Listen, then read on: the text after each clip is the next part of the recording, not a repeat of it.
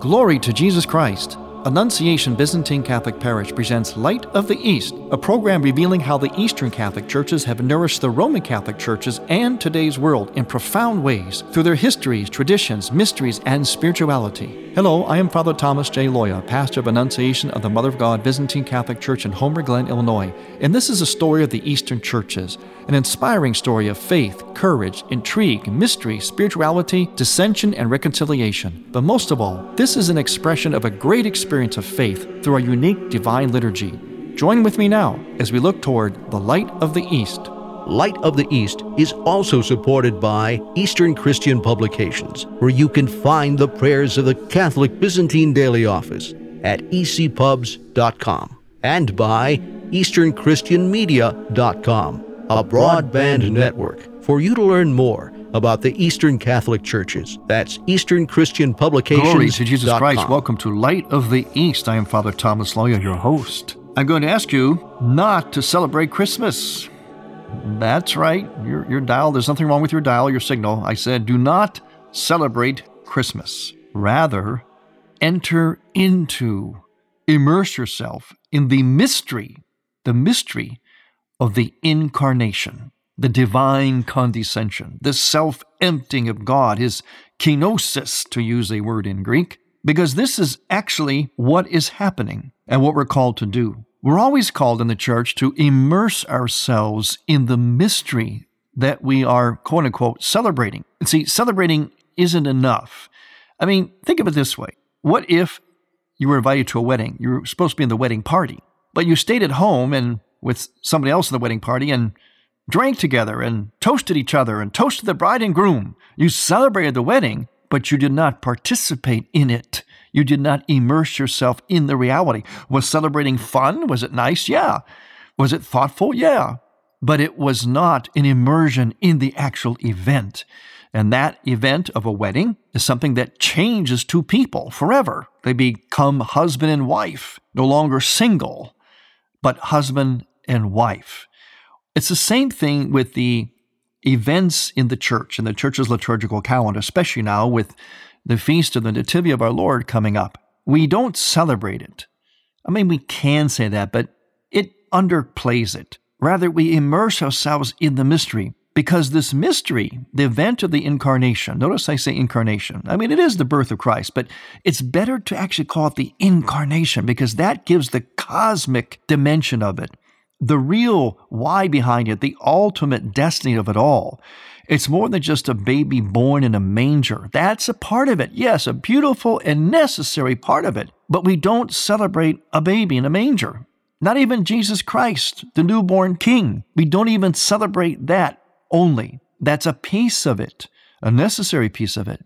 What we're doing is immersing ourselves in this mystery, the incarnation, which has this broad, infinite, far-reaching, cosmic significance for all time. It was the mystery hidden from all time and now revealed. And we are the privileged ones to be able to enter into that mystery and be changed by it, because it did change the world. It changed history.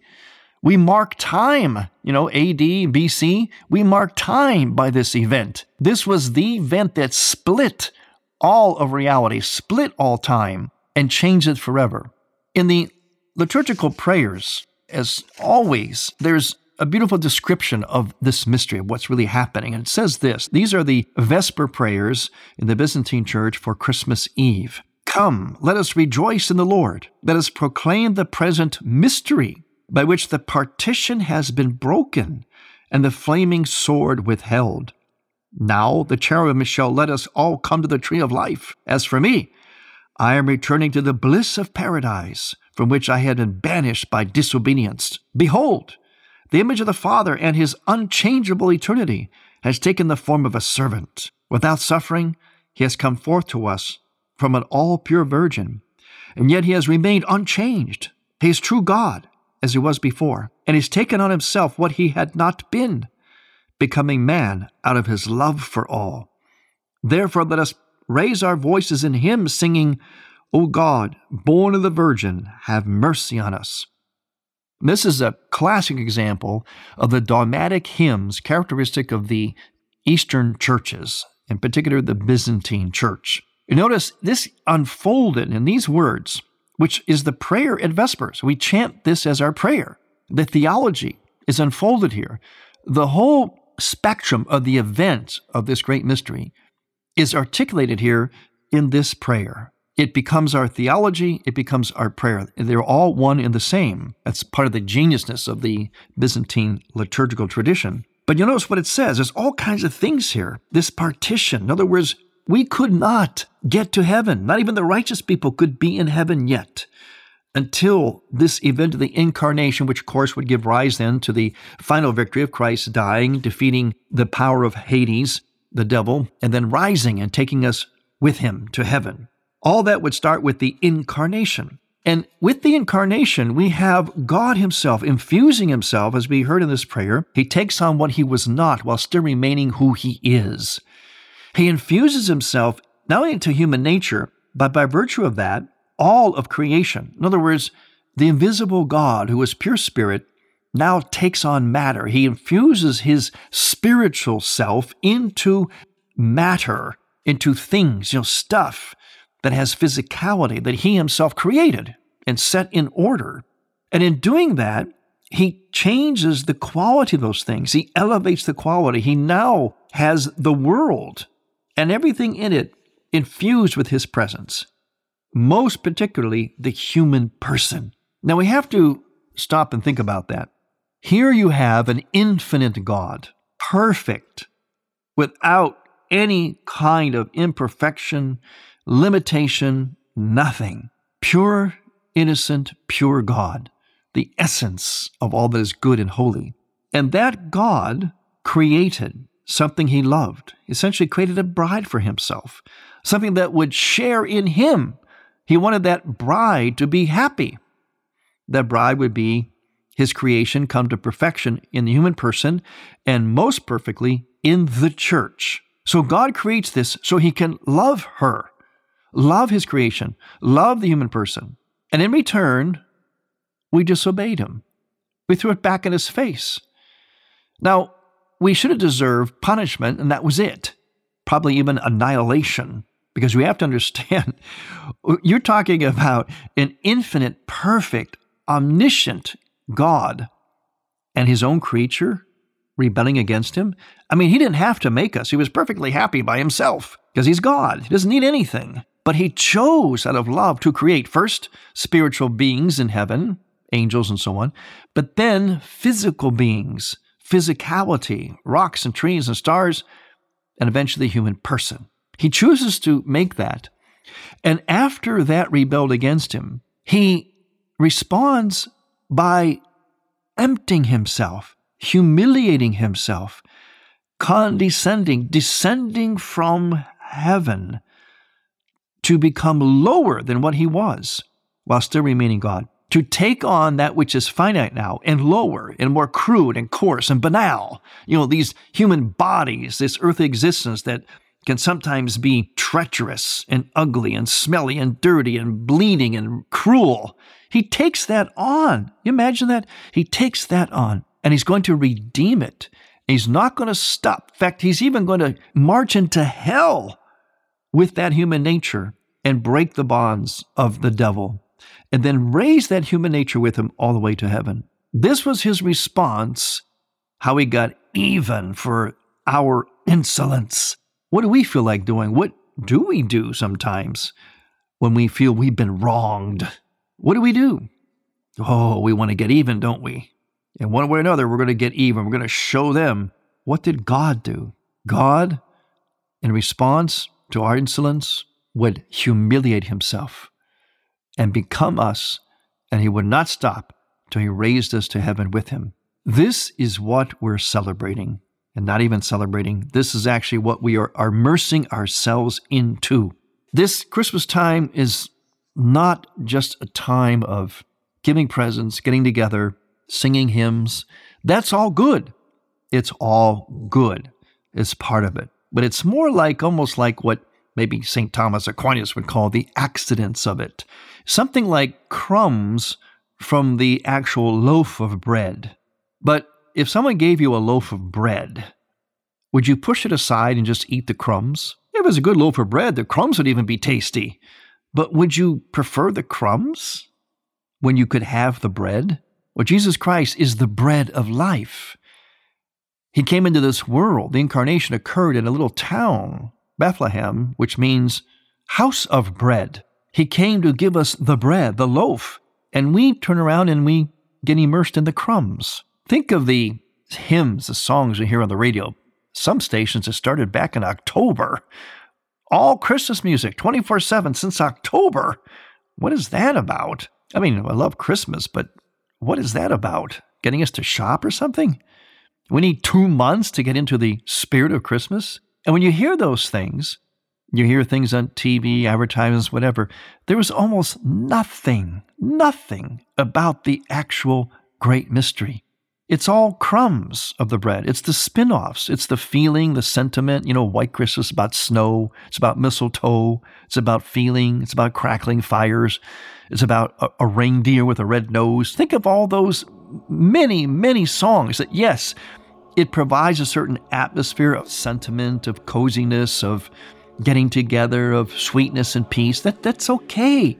But it tastes good. Yeah, like the breadcrumbs taste good.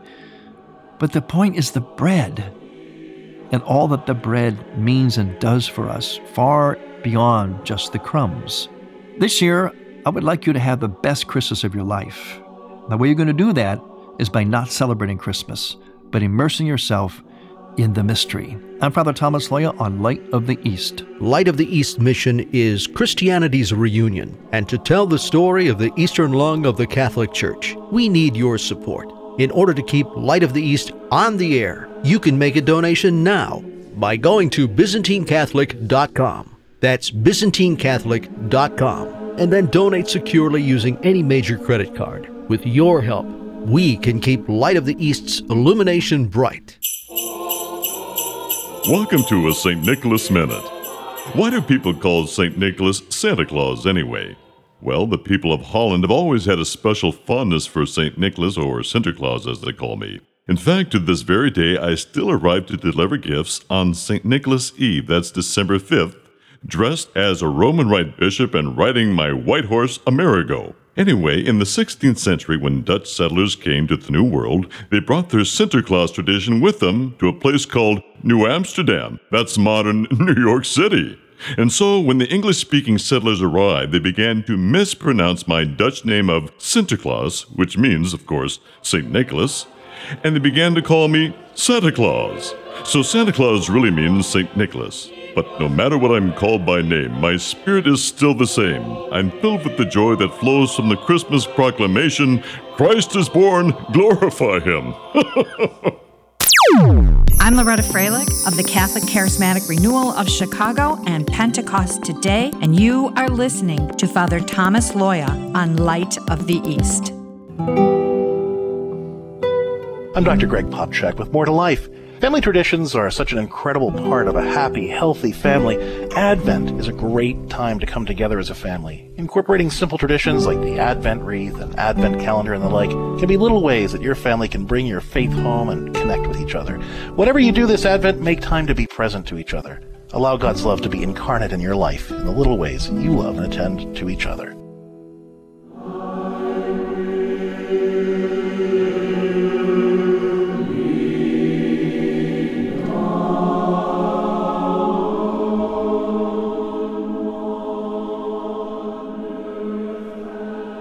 Welcome back to Light of the East. I'm Father Thomas Loya, your host. We've been talking about immersing ourselves into the great mystery, hidden from all time and now revealed, and we're avoiding this idea of celebrating Christmas. You immerse yourself in a mystery, and by doing that, that means that, when you immerse yourself into something, just like we do during baptism, where we immerse the person being baptized 3 times into the water. That's right, even a baby. When we do that, we get all wet, right? If you immerse yourself in something, you get that something on you. You're in it. So if you immerse yourself in this great mystery of the incarnation, that is, the birth of Christ, then it gets on you. You're in it, which means it has to then be transforming you, changing you, just like baptism, just like receiving any sacrament. There is a change that goes on within us because we immerse ourselves in that sacrament. That's why the sacraments of the church always have to have some kind of physical matter with them that we pour on us or put into us or we are immersed into, always in all the sacraments, because it's about something that makes us different, even physically. You walk out of baptism all oiled up and watered up, wet and oily. That's how you're supposed to be, because you're immersing yourself in the reality of that sacrament by way of these physical elements, which have in them the very presence of the Holy Spirit. So you're immersing yourself into the very life of the Trinity by way of these physical things, such as oil and water. Then you add to that the words of the priest. You always have to have both things, the words, the action, and the material things present in a sacrament. There has to be something, and there has to be words, all with the action of the priest. So we immerse ourselves into the mystery of this nativity, this divine condescension, and that should be transforming and changing us. Think of the wise men, the 3 wise men, the Magi. Think of the shepherds. Think of the nativity story, the beautiful, enchanting story, highly symbolic, very theological. Think of a nativity scene, a crèche or a nativity scene outside or inside, or an icon in the church, whatever. Think of that. What's happening in that scene? What's happening in that scene is that when the wise men come, and they were big shots, they were wise men. They came and how are they always depicted? Kneeling, paying homage to the Christ child, kneeling and offering gifts. In other words, they're deferring to his superiority. And these are superior men in themselves. That's why they're in the scene. These are Gentiles of nobility and of status, and yet they're kneeling to this child in the manger.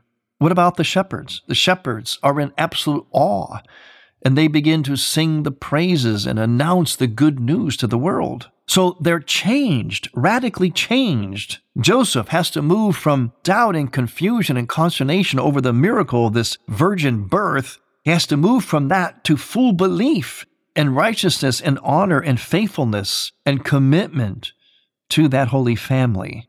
Everything is changed. In the icon of Christmas, if you look at an icon of Christmas, a Byzantine icon of the Nativity of our Lord, he's seated in a manger, which actually looks like a sarcophagus, in other words, like a tomb. This anticipates his being buried in a tomb and rising. In other words, it's hinting at what this child came to do, not just to be born, but to do something. And that manger is set in a cave. So there's rocks all around him, and he's set in the cave against a dark background because he's the light coming into the darkness. But the edges of the cave and the other natural surroundings of the cave are actually lit up. In other words, the light coming from Christ is touching the rocks. It's even changing the rocks. Inanimate things like rocks. This is how replete this idea is in this nativity event of everything having been changed, transformed by this miraculous event. And that's telling us that we should be transformed. In other words, on December 26th, you should wake up, look in the mirror, and say to yourself, I am different than I was yesterday, the day before, a few weeks ago, 6 months ago. I, in some way, am being transformed. I'm a deeper, holier, more authentic person of Christ. Because the mistletoe and a lot of the secular hymns and carols, the advertisement, the gifts, as sweet as they might be, are not going to transform you. And the point of the incarnation was to transform everything and everybody, to bring us back to how we were originally made and to point us to and help us participate in our ultimate destiny. And this is made possible, this reaching back to innocence and then touching our ultimate destiny of heaven. That is made possible only by way of this miraculous event of the incarnation of God. In the liturgical verses, once again, we refer to those. Here we have the Virgin Mary. This is the Vespers for the Christmas Eve, not Christmas Day, but the Vespers for Christmas Eve. In other words, they would be sung on the evening of December 23rd.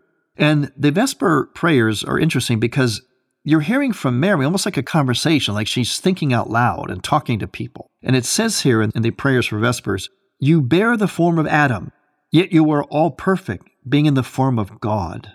Of your own will you are held in human hands, even though in your own power you uphold all things. The pure and undefiled Virgin spoke aloud, 'How shall I wrap you in swaddling clothes like an infant? How shall I nurse the one who gives nourishment to the world? How shall I not wonder in amazement at your poverty beyond understanding? How shall I, who am your handmaiden, call you my son? I sing your praises and I bless you, for you grant great mercy to the world.'" But how do we immerse ourselves in this mystery? Well, like all great events, we have to have a preparatory period. That's what we're in now. The period of, in the Byzantine Church, we call it Philip's Fast, which began November 15th, a while ago already, and now in Advent in the Western lung of the Church. Both preparatory periods actually have the underlying theme of doing whatever we do whenever a special guest is coming to our home. We clean house. In this case, we clean the house of our souls, of our personhood, but also our physical being as well, our physical homes as well. Things that we can do during Advent that help us to immerse ourselves into the mystery so it transforms us is to start the process of transformation. We do this in the Byzantine Church. We do it by fasting from meat and dairy products 3 days a week, Monday, Wednesday, and Friday. Now, that used to be the case also in the Latin Rite Church.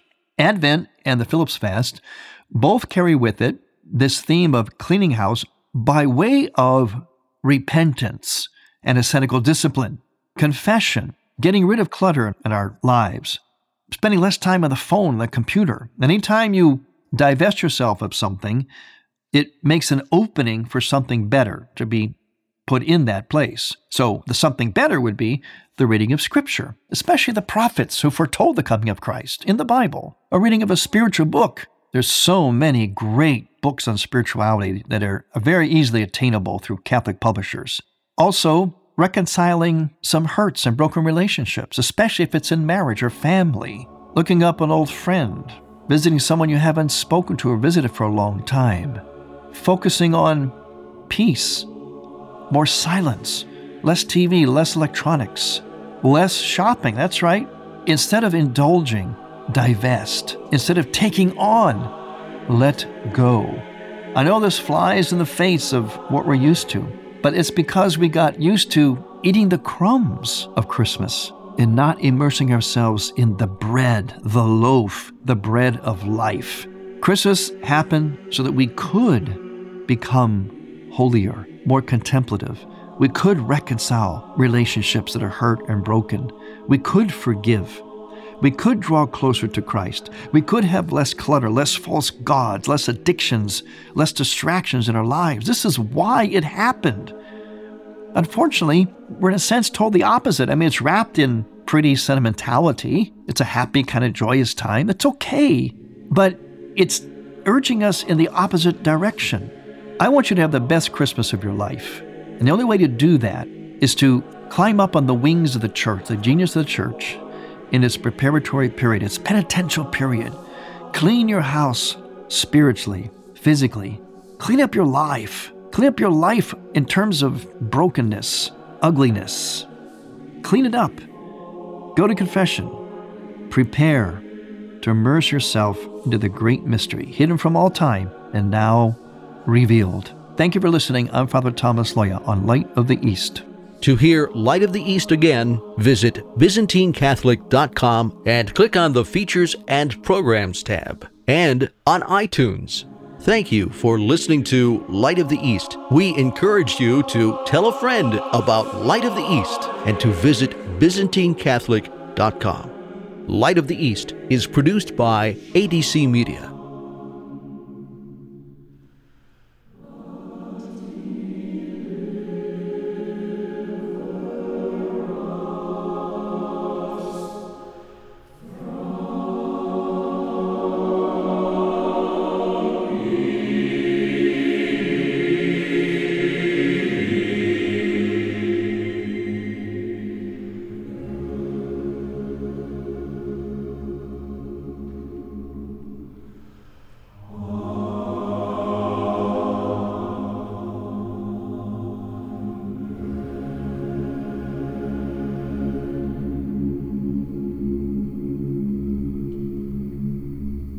EWTN, communicating the faith.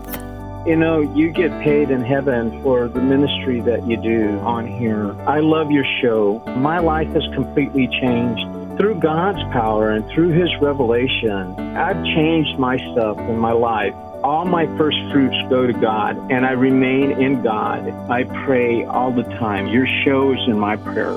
EWTN. Live truth. Live Catholic. Thank you for listening.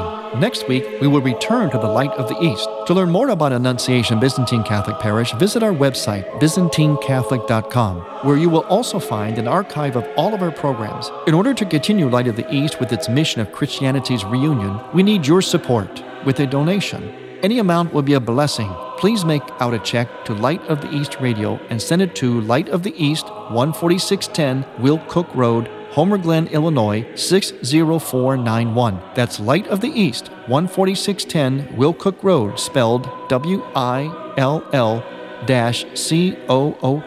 Road, Homer Glen, Illinois. Or donate online on the homepage of ByzantineCatholic.com. From the Light of the East, a new dawn of unity is in sight. God bless you, go with God, and may God grant you many happy years.